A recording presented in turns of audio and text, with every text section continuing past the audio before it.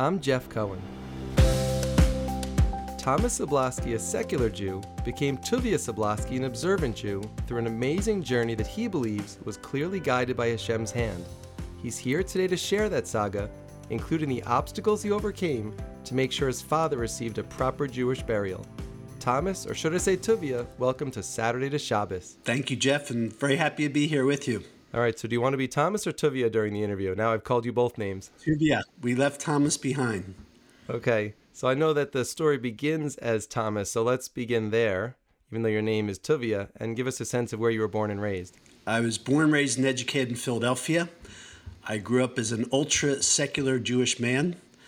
I knew I was Jewish, but we didn't really do anything. There was no Yiddishkeit in my upbringing, and my parents, at 5 years old, sent me to a very well-known, very famous old Quaker Christian prep school called William Penn Charter, which was founded in 1689. It was there that I started to, be called names, messing up my name, calling me different names. A lot of it people didn't even know, but it was because I was Jewish. So from a very young age, I was exposed to anti-Semitism, being one Jew among many Goyim, and it's just interesting how I got sent there. And when you say it was a Christian Quaker school, were there actually like religious teachings in the school, or was it more or less a secular education? It was a secular education, but once a week we had Quaker meeting, which was about 45 minutes when the entire school would get together in the auditorium. And in that meeting, it was really to be silent, to really think and contemplate what was going on. Interesting. And when you say you were ultra-secular and your family wasn't doing too much, do you mean you weren't even doing like Hanukkah gifts or having some matzah at Passover time, or you did some of the basics? We did some of the basics, but I had never had Shabbos. I didn't have a proper bris when I was born. I was circumcised in the hospital. That's what happened in Philadelphia with many of the young boys. One of the reasons is the Reform movement started in Philadelphia around the Civil War. So Philadelphia became a big bastion for secular Jews and Reform Jews and conservative Jews. Okay, but was there a synagogue nearby that you went to at any point, maybe on the high holidays, or you didn't go at all? It was called Rosh Shalom, which was also one of the oldest synagogues in the United States. Started on Broad Street in downtown Philadelphia. We were in a branch out in Cheltenham, Elkins Park, Melrose Park, one of the suburbs. So we would go there occasionally. We would drive there, and I remember once upon there was a big sukkah there, but there was no real formal education. Did you know what a sukkah was? Like when I was growing up, secular just like you, I don't think I would have recognized or realized that that was part of the annual cycle for a Jew, that there'd be a sukkah, or would even know what it is if I saw one. Right. I didn't really know what it was. All I know it was a sukkah. It was big. Okay. And so you talked about in school being one of a few Jews, and that would lead to anti-Semitism. Can you think about like a particular story or like some memory that you have of dealing with that? Sure. One that was very clear was in 7th grade. In 5th grade, I started playing football and getting tougher because I was in a lot of fights. In 7th grade, one of the kids in my class, he wrote on the chalkboard a very derogatory thing about a guy running for President McGovern, and he called him a very negative 4-letter word, and then he wrote on the same chalkboard my name with the same word. So I got very upset. I flew across the room, and I started beating the guy up. And that was the end of that. Nothing happened. I didn't get in trouble. He didn't get in trouble. 2 years later, the same guy took me to his country club, and I decided in 7th grade to stop playing football. Why? Because I got knocked out. Although I was a tough guy, first play of the year, running down the field, kickoff, and this big 6-foot guy knocks me out cold. And my mom used to come to all my games and support me, but she was late for that one. So when she showed up, her friend said, "You missed all the action. You missed Tommy. And what happened?" He goes, "He got knocked out." So my mom told me, I kept telling you, football is not a Jewish sport. Think of something else. So I started playing tennis. I got very good at tennis very quickly. In 9th grade, the same kid took me to his country club, Huntington Valley Country Club, which was near my parents' country club in Huntington Valley, Pennsylvania. Not a place where Jewish people were supposed to go, let alone other ethnic groups, minorities, maybe to work there, but certainly not to play. So he took me onto a squash court, which I had never seen before, and I liked it a lot. And I came home and told my parents I was playing squash today. They had no idea what I was talking about, but I fell in love with the sport. Also, my school, it turned out, had a great squash team. We had 5 squash courts in the Philadelphia area. There was the Interac Squash League, of which I started competing in. And I started seeing that this was a very waspy sport, not many Jews. And I used this as my way to really inspire me to beat the Wasps at their own game. So I got very good. By 11th grade, I was number 1 in our school. By 12th grade, I started playing in national tournaments. I was ranked number 10 in the country for the juniors, and I started applying to colleges also. And what I found that all the top Ivy League schools and Trinity Tufts all had squash teams. So I started contacting the coaches at these various schools at Harvard, Yale, Princeton, Penn, and letting them know I'm going to be playing squash and I'm interested in playing for your team. So on many weekends, I would drive to these schools. I'd meet the coaches, spend time with the players. And fast forward, I ended up going to the University of Pennsylvania. Freshman year, I played number 3 on the team. We were number 2 in the country against Princeton. I won all my matches except for the Princeton match. And but what happened was there were many fraternities at Penn, 2 Jewish ones, which I wasn't interested in, but I was getting rushed, being introduced to 4. St. Elmo's, the Castle, Zeta Psi, and where I ended up joining, which was St. Elmo's, and St. A's. So here I was, a squash anomaly, a Jewish guy playing squash, and going deeper and deeper into a Goyish world. So there's one thing that doesn't add up from your story. How did this kid who you repeatedly punched in the face in 7th grade end up inviting you to this country club like 2 years later? Had he forgiven you or the relationship had moved on? Like, why were you getting that invitation? Relationship was moving on, and I hung out with these guys. These are the people I hung out with. I'd go and spend weekends at their houses, and it was a small class, so you got along and didn't get along with everybody. So you and I have in common that we both went to Penn, and I can remember walking down Locust Walk, for those who know the area and know the main part of campus for the University of Pennsylvania.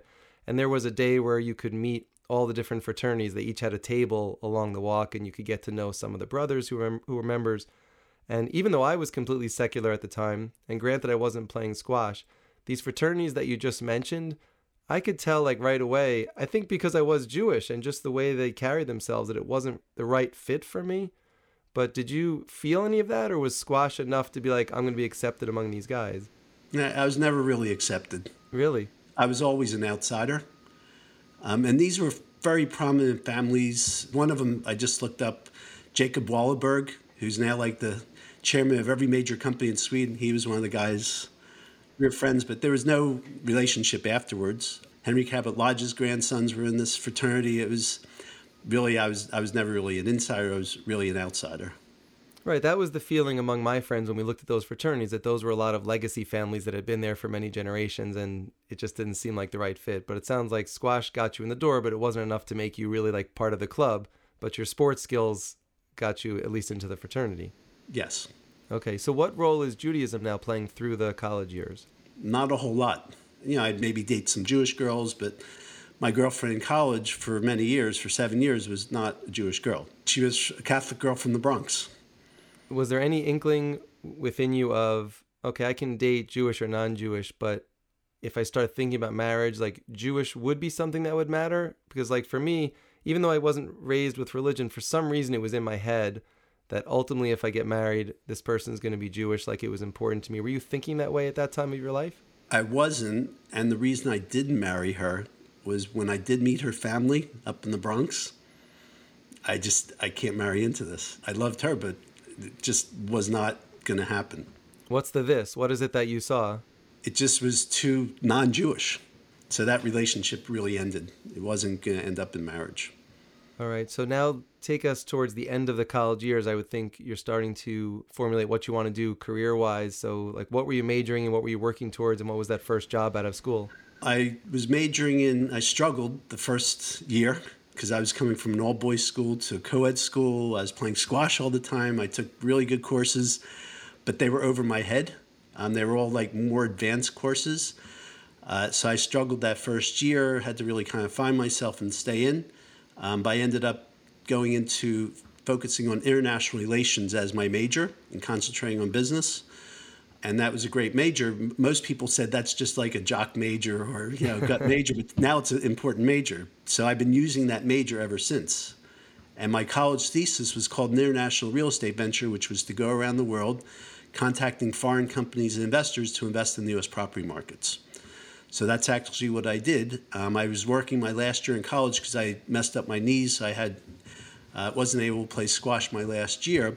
So I started working during the summer for an old line, waspy real estate company. They hired me to start doing research, and my first day was to go to an industrial park with the person I was working with in southern New Jersey. And when I showed up, I was wearing my preppy clothes. I was wearing a blue blazer, yellow pants, loafers, no socks, white shirt. And he said, "What are you doing? Showing up for work like this?" So that changed. But that was, again, it was just going into a deeper world of not much Jews, but dealing with a lot of waspy people. So I ended up taking a trip right when I graduated after working with this company for a little while, representing them to go around the world. I bought a Pan Am ticket for $1,000 to go around the world for 80 days. Wow. So the group that I worked with in Philadelphia was a very good company, and they had 18 other groups around the country that they aligned with so that they can compete with Cushman & Wakefield and Coldwell Banker and Grubb & Ellis on a national basis. So not only when I left did I represent that group, I represented the whole office network. So on my trip out, I went and visited many of the offices from Florida to Boston, New York, Texas, California, and then I left for Japan. I landed in Japan, and I fell in love with Japan. So instead of going, I ended up staying there for most of my trip for about 60 days. And I was basically cold calling major Japanese companies to talk to them about investing in the United States property markets. And back in 1981, I'd still not made my first real estate deal. I had my license. But these people didn't know much about U.S. real estate, so I knew as much as them, if not more. And that really became my career during the 1980s, working with foreign investors, especially the Japanese and Koreans, to invest in the U.S. property markets. So I have a good sense of what's going on in your 20s career-wise. You did a great job painting that picture. Now bring into that what's going on Judaism-wise and dating-wise at this time period of your life. At that point, I still was going out with the same girl. We broke up, a couple years out of college. I dated non-Jewish girls, Jewish girls. At one point, I was seriously going out with a Jewish girl my mom wanted me to marry, but that didn't end up happening. Then I fell back into just, again, I fell in love with Asia. I fell in love with the culture. So I ended up, in the late 1980s, going out with a lady. We went out for a couple years. I ended up leaving. We broke up. I picked up and moved to Singapore in around 1991. I was living a life in Asia, and then one of my good friends who I was in New York with, came out to visit me. He was from Puerto Rico, and he said, "What are you doing out here? Why don't you come back?" So I ended up coming back and proposing to the lady I'd been going out with for several years, and we ended up getting married in December 7th of 1991. So wait, what was her background culturally, religiously? Her background was she was born in Korea, came to America when she was 12 years old, and she grew up as a Korean American here in New York. Okay, so at the time the relationship got serious and went towards marriage, were there discussions about the fact that you were of two different religions, and if you were to start a family, what that might look like? Yes, and she was actually prepared to convert to become Jewish. So we found a rabbi. She was in men's fashion who was wearing Armani suits, so she was very comfortable with this Reform rabbi. And we ended up going for Rosh Hashanah on the Upper West Side to High Holy Days, and we went to a big shul, big synagogue, and they said, unless you're a member and have tickets, you're not allowed to come in. They said, but around the corner, there's another synagogue. Maybe you go into that one. So we went from a Reformed temple to an Orthodox temple up on Lincoln Square, I believe it was, Rabbi Buchwald. So I walk in there in separation. I'd never been like that. Men on one side, women on the other side. And so I see my former wife, she's standing with all these women. You see this one Korean face standing out. I'm on the other side, and after that, I say, I'm not interested in any of this. You don't have to convert. If they're going to shut us out, I'm not interested. So we went ahead and we got married. We were married by a judge in New York State who was also Jewish, but there was no Yiddishkeit or anything involved with that wedding.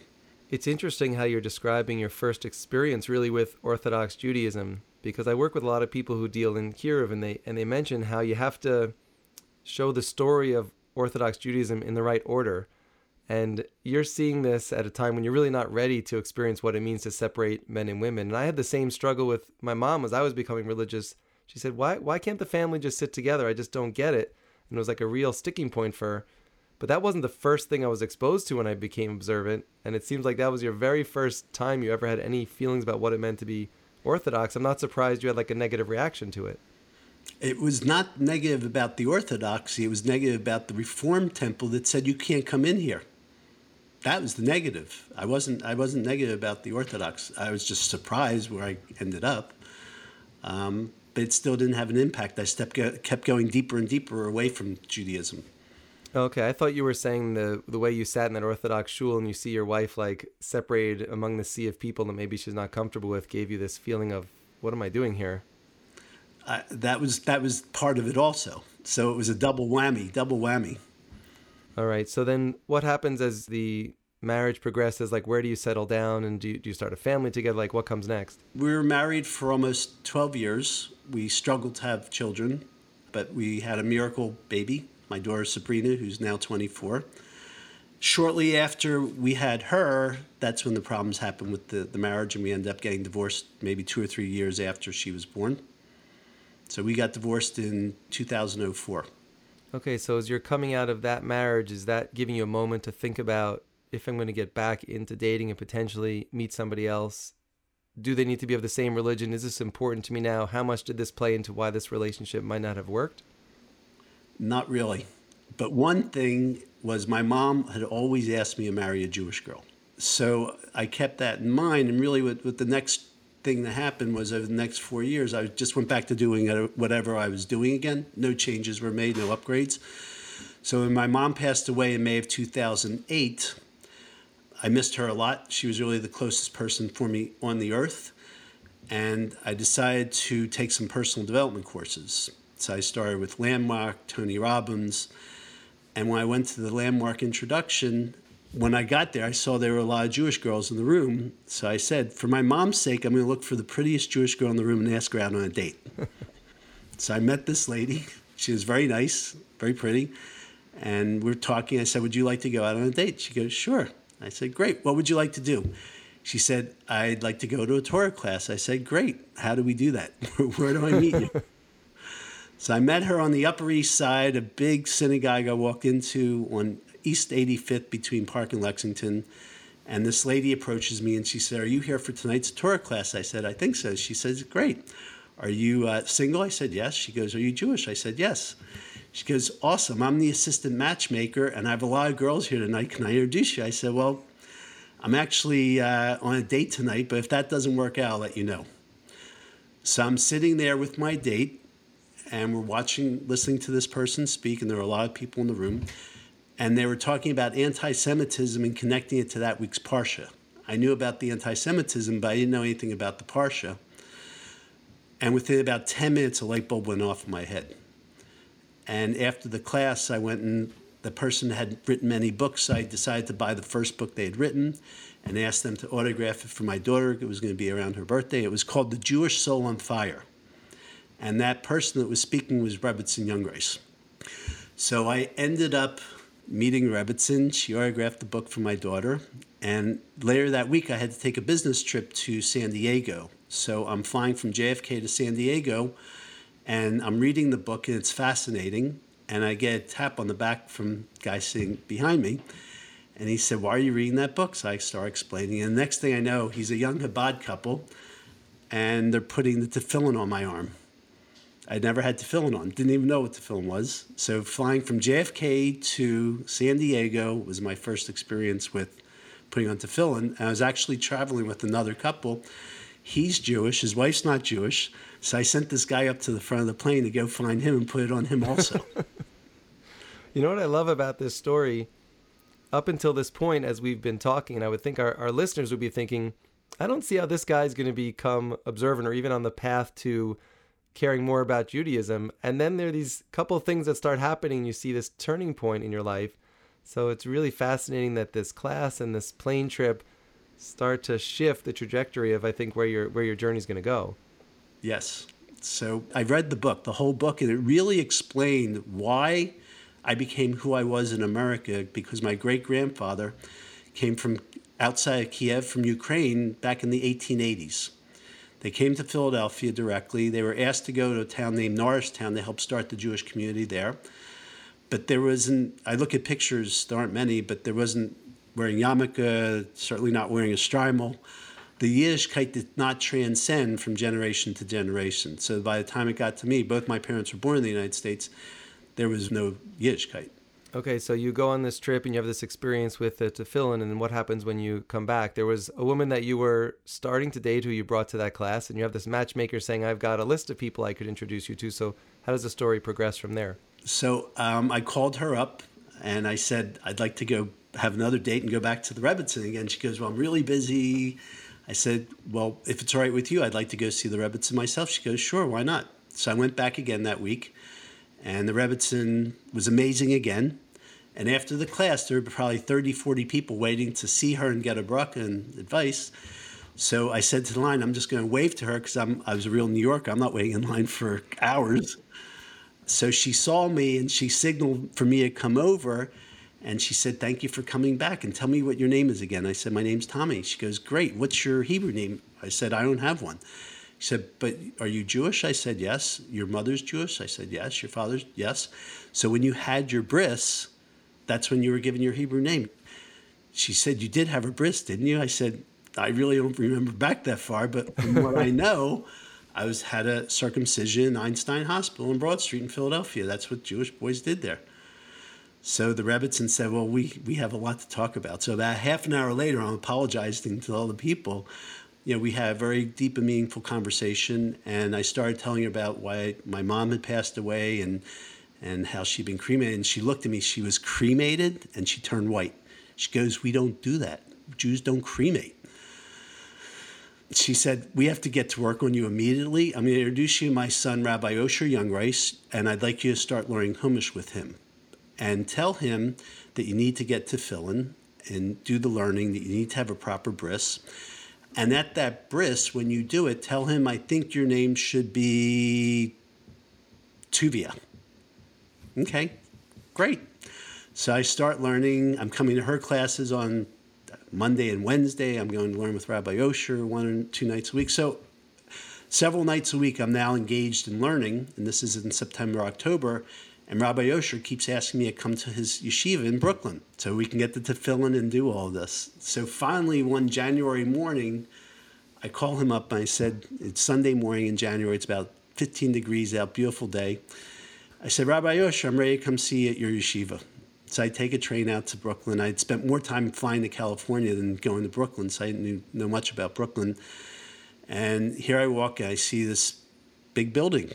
Several buildings, and that's the yeshiva. So I walk in, I said, Rabbi Osher, I knew you guys were doing very well. You have the building on the Upper West Side, but this is really extreme. He goes, no, this is where I've been learning for my whole life. We don't own these buildings. This is my kollel here.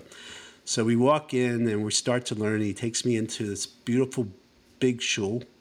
People are learning, and he starts introducing me to these older rabbis, and it literally felt like I was back in the 1800s in Russia or wherever, Ukraine. So after a little while, about an hour, the rabbi said, okay, it's time to go to Rabbi Pinkus across the street to go get your tefillin. So we walk in, he introduces me to Rabbi Pinkus. We're talking for a few minutes, and he's telling me a little bit about the tefillin. And in walks another rabbi. And Rabbi Osher Youngrice says, Rabbi Pesach Kron, you're just the man we're looking for. He goes, why is that? He goes, because I want to introduce you to my friend Tommy, who needs to have a little bris milah done. He said, but this is very unusual because I'm just here to check on my tefillin. I live in Queens. I usually don't come here to do this, but I'm here. I have my toolkit in my car, and I can go out and get it. Why don't you, Rabbi Osher, go get some wine and cake, and we'll do everything right now.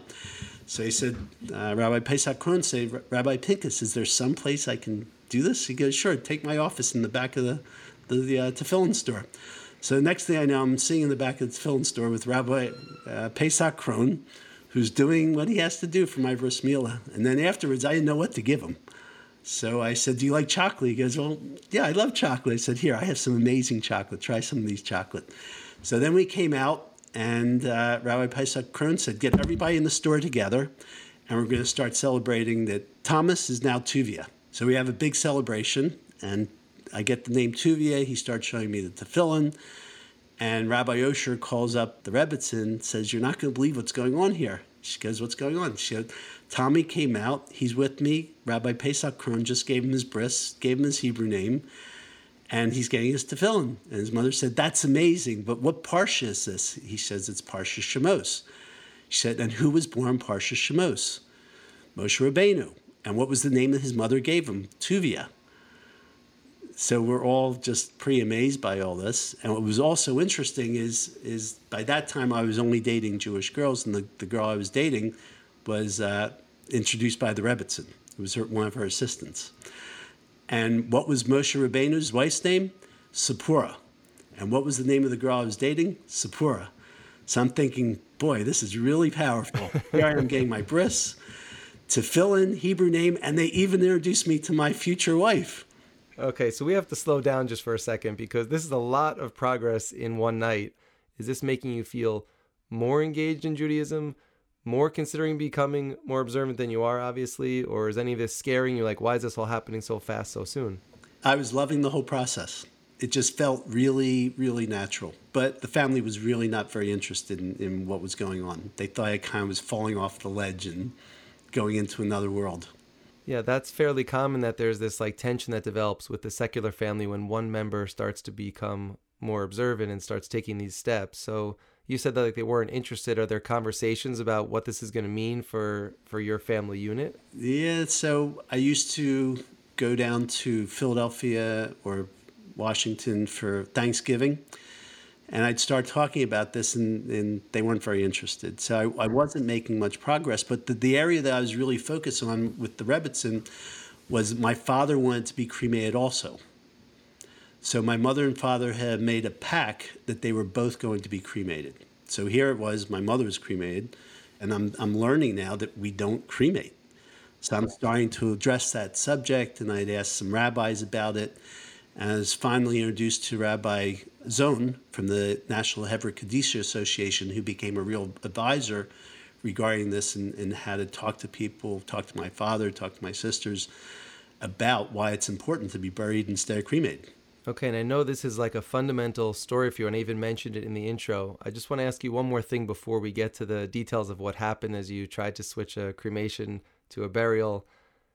What happened with Sephora? Like, you're now starting on this accelerated path to becoming observant. It sounds like she was raised observant from the way you're describing it. The woman who brought me to the Rebbitzin, that was Donna. Okay. That didn't go too far.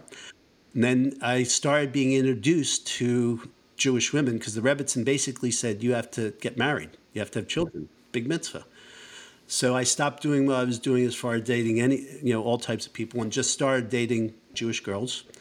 I was being introduced by the Rebbitzin and other people. And what I made a decision was, and this was for about at least 2.5 years, every Shabbos and every Yontiv, I would go someplace and not be in my apartment by myself and be in a kosher environment. So that started really with the Young Rices out in Far Rockaway.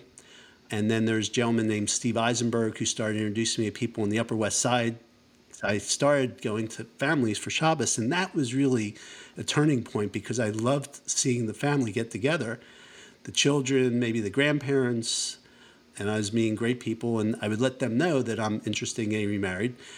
So basically, Steve Eisenberg started sending me outside of Manhattan. The first time was to Muncie to Rabbi Benzine Klatzko, which was amazing, who started Shabbat.com.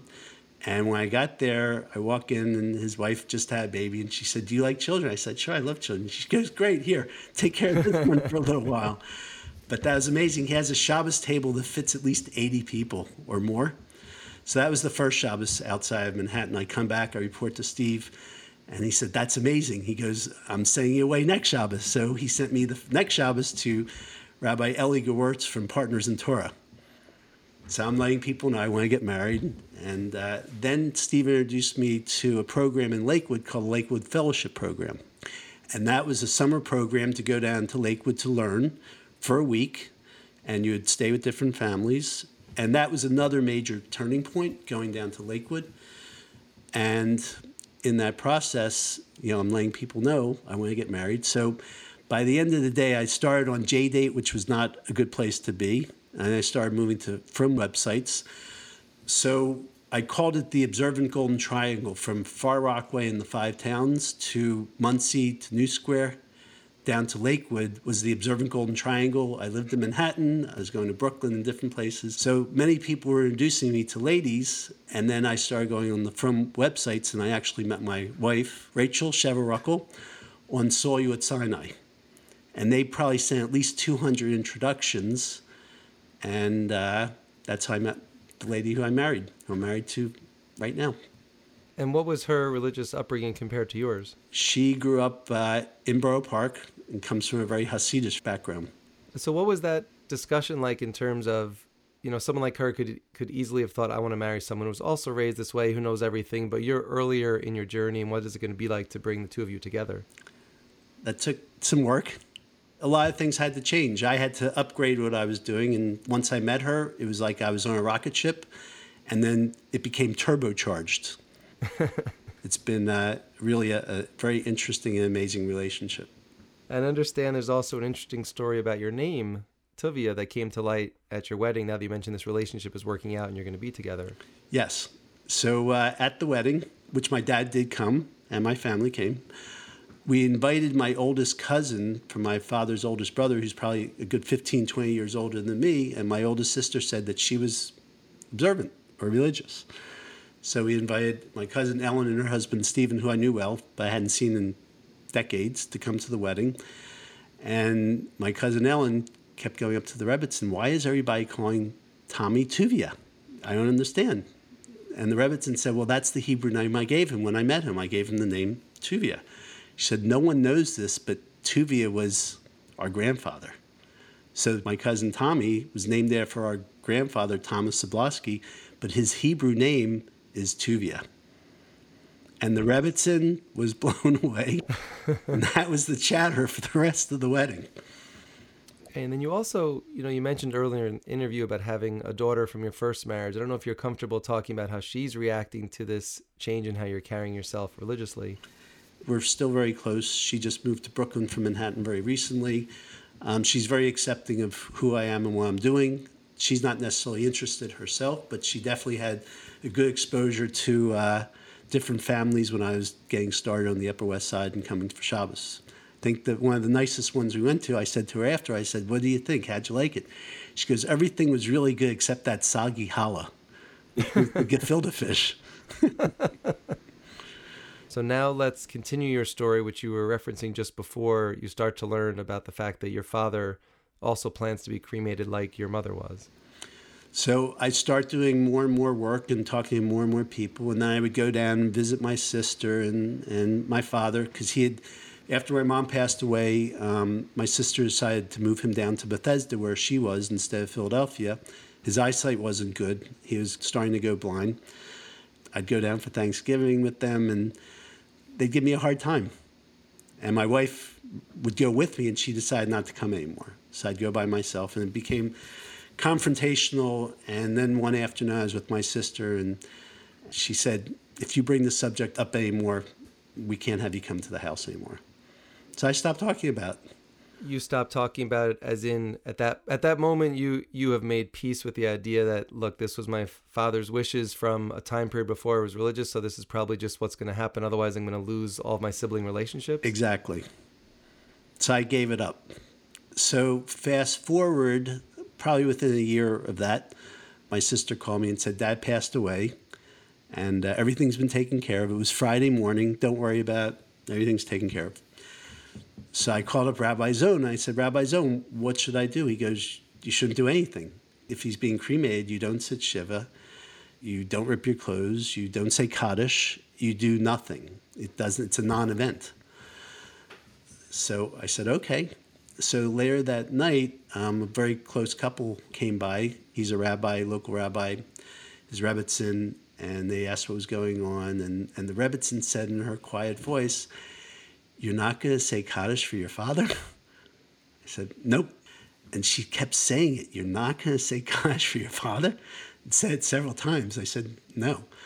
So The next morning, Sunday morning, I woke up and I said to my wife, why don't we ask my sister about the will? I'd like to see the will. She goes, that's a good idea. So I called my sister. Can you please send me the will? She goes, that would be great. I haven't seen it for several years either. And I said, why don't you send it to our other sister also? So she did that. So we get the will on Monday morning. I read the will, and there's nothing in there about cremation.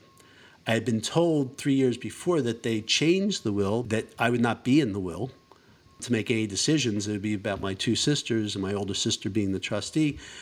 But I read it. There was nothing about cremation in there. But there was about, in 1984, when it was first written, about being buried, both of them being buried, and the estate would pay for the burial and everything being taken care of. So I call up my wife and I read to her, and she tested me like, okay, this sounds good, but I'll play the judge. I'm going to ask you questions. So she was preparing if I had to go to court, how I would answer that. Then I called up Rabbi Zone. I told him, well, one, he did the same thing. And they asked me the questions, and I was ready to answer the question. He goes, okay, let's go find the body now. So here it is. This is Monday. He passed away on Friday. He was supposed to go to be donated his body for medical science and then be cremated. So Rabbi Zone contacted Rabbi David Kushner in Philadelphia, who started the two of them putting together a SWAT team to figure out how do we go locate this body to see what the story really is. So the head of the Hever Kedusha Association of Maryland was involved. Chief Rabbi in Maryland was involved. And I called up my sister to find out. So where did Dad get sent? And she's sleeping. So my brother-in-law, who I had spoken to, says she's asleep. So my wife said, well, call him back and ask him if he knows. So I called him back and I said, do you know what she did? She goes, I don't know what she did, but I think he was at such and such a place. So we Google it. I call the place, and the lady says, well, I'm sorry, but I can't give you any information. I said, well, I believe my father is there, and if you have him and you don't tell me, then I'm have to call the police, and we're going to be coming down to see you. 10 minutes later, the head of this facility calls me up and says, Mr. Sablosky, we have your father. Nothing's happened. And this afternoon, a group of rabbis stopped the whole process. I said, wow. So I called up Rabbi Zone. And I said, what happened? She goes, oh, we forgot to call you. So Tuesday afternoon, they had found it and it all stopped. And I didn't find out until about 11 o'clock on Tuesday night. So now we have to go ahead and do certain paperwork to change everything. And we have to have it done by Wednesday afternoon so the body can be taken care of and buried Friday morning. I leave. I'm on Belt Parkway, and it's total traffic jam. I'm stuck. I'm only 10 minutes away, and I have to get all the way down to Maryland. And then my sister called, and she said, so what did you do? I said, what did I do about what? I said, what did you do about Dad and the body? I said, I didn't do anything because a group of rabbis stopped the whole process. You stopped everything. You messed everything up. And silence, because I'm like, I don't know what to do. I'm stuck in traffic anyway. And she says, what do you want? I said, I want our father's body back and to bury him. And then there's silence on the phone. And then she finally said, you can have the body back, but you have to promise not to sue me or any family member. And we want the burial plots that Mom and Dad have in Roosevelt Cemetery. I said to her, great, no problem, you can have it. She goes, I'm going to send you an agreement, and once you sign the agreement, I'll release and you can have the body. So we're waiting for that agreement. It comes in. I sign it, and it's an awkward agreement, but my wife, who's an attorney, said, just sign it. I sign it. Normally, I wouldn't sign an agreement like that. And we send it back, and we need to know by 3 o'clock Wednesday afternoon that has to be signed. Otherwise, we can't move and have everything done and buried in Philadelphia by Friday morning before Shabbos. So we're waiting, and everybody's waiting for this agreement, and there's no agreement. It's 12 o'clock, it's 1 o'clock, it's 1:30, it's 2 o'clock. Different people are on the conference line. We're waiting with the facility, and the people are supposed to get the body. And finally, at 2:45, we don't know what to do. At 2:50, the facility said, we see an agreement. We see paper coming in, and that was the agreement. So Rabbi David Kushner put everything in place. He says, Tuvia, I'm going to drive from Philly. I'm going to get the body. You meet us at Roosevelt Cemetery at noon on Friday, and we're going to bury him. Friday morning, I called Rabbi David Kushner, and I said, how things are going? He goes, Tuvia, I have to apologize. There was an emergency. I was a family, and a child died, in the middle of the night. I've been up all night, so I can't go down to get the body. So I sent another team from Philadelphia to Maryland to get the body. Just show up at the cemetery at 12 o'clock. And don't worry, I'll have a minion there of at least 10 men. So I'm driving down the New Jersey Turnpike. I have two friends, one in Muncie, one in Teaneck, and they're talking me down. They can't make it, and they keep saying, so how do you feel? I said, I'm just happy, joyful, and grateful that I'm going to be going and burying my dad. So here it is. It's a week later. We find the body. I show up at the cemetery, and three of my very good friends from Lakewood knew, and they came. And my wife's son, who's now rabbi, he came down from Far Rockaway. So we had our minyan of the 10, and plus the couple people that came, and my dad was buried that day.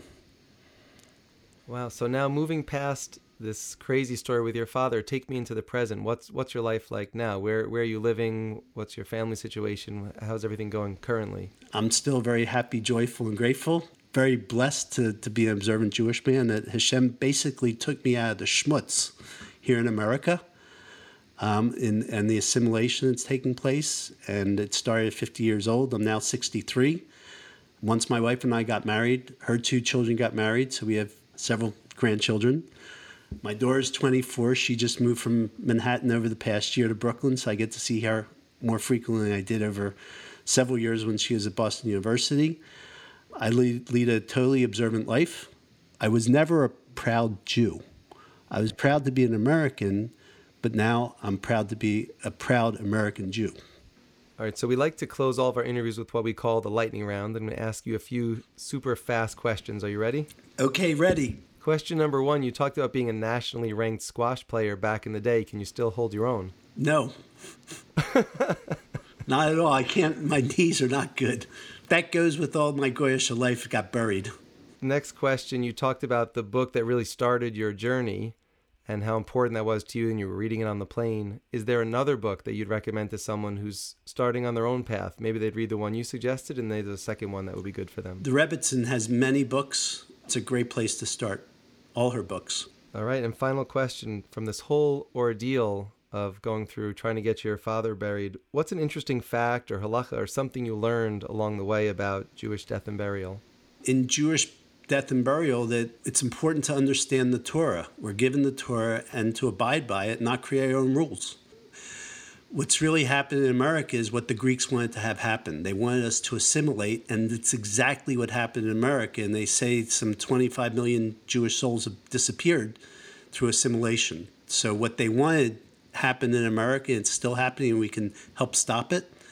And what Haman wanted with Purim is still happening. So our generation is facing both people that want to destroy us and people that want to love us and make us assimilate. So it's very important that we come together and save as many people as we can now. Beautifully said. And Thomas, who became Tuvia, you are out of the lightning round, and I want to thank you for joining me on Saturday to Shabbos. Thank you, Jeff. It's been a pleasure, and may Hashem continue to bless you and be very much tzliach in all the work you're doing and continue to transform and empower Klal Yisrael. Amen.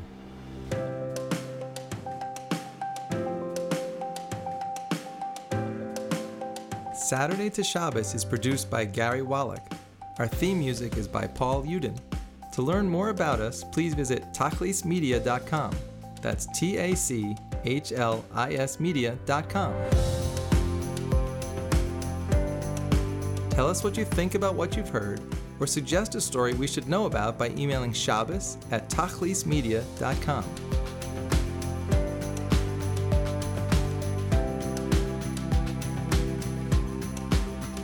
I'm Jeff Cohen. Thanks for listening. Please check with us often for more stories of inspiring Jewish journeys.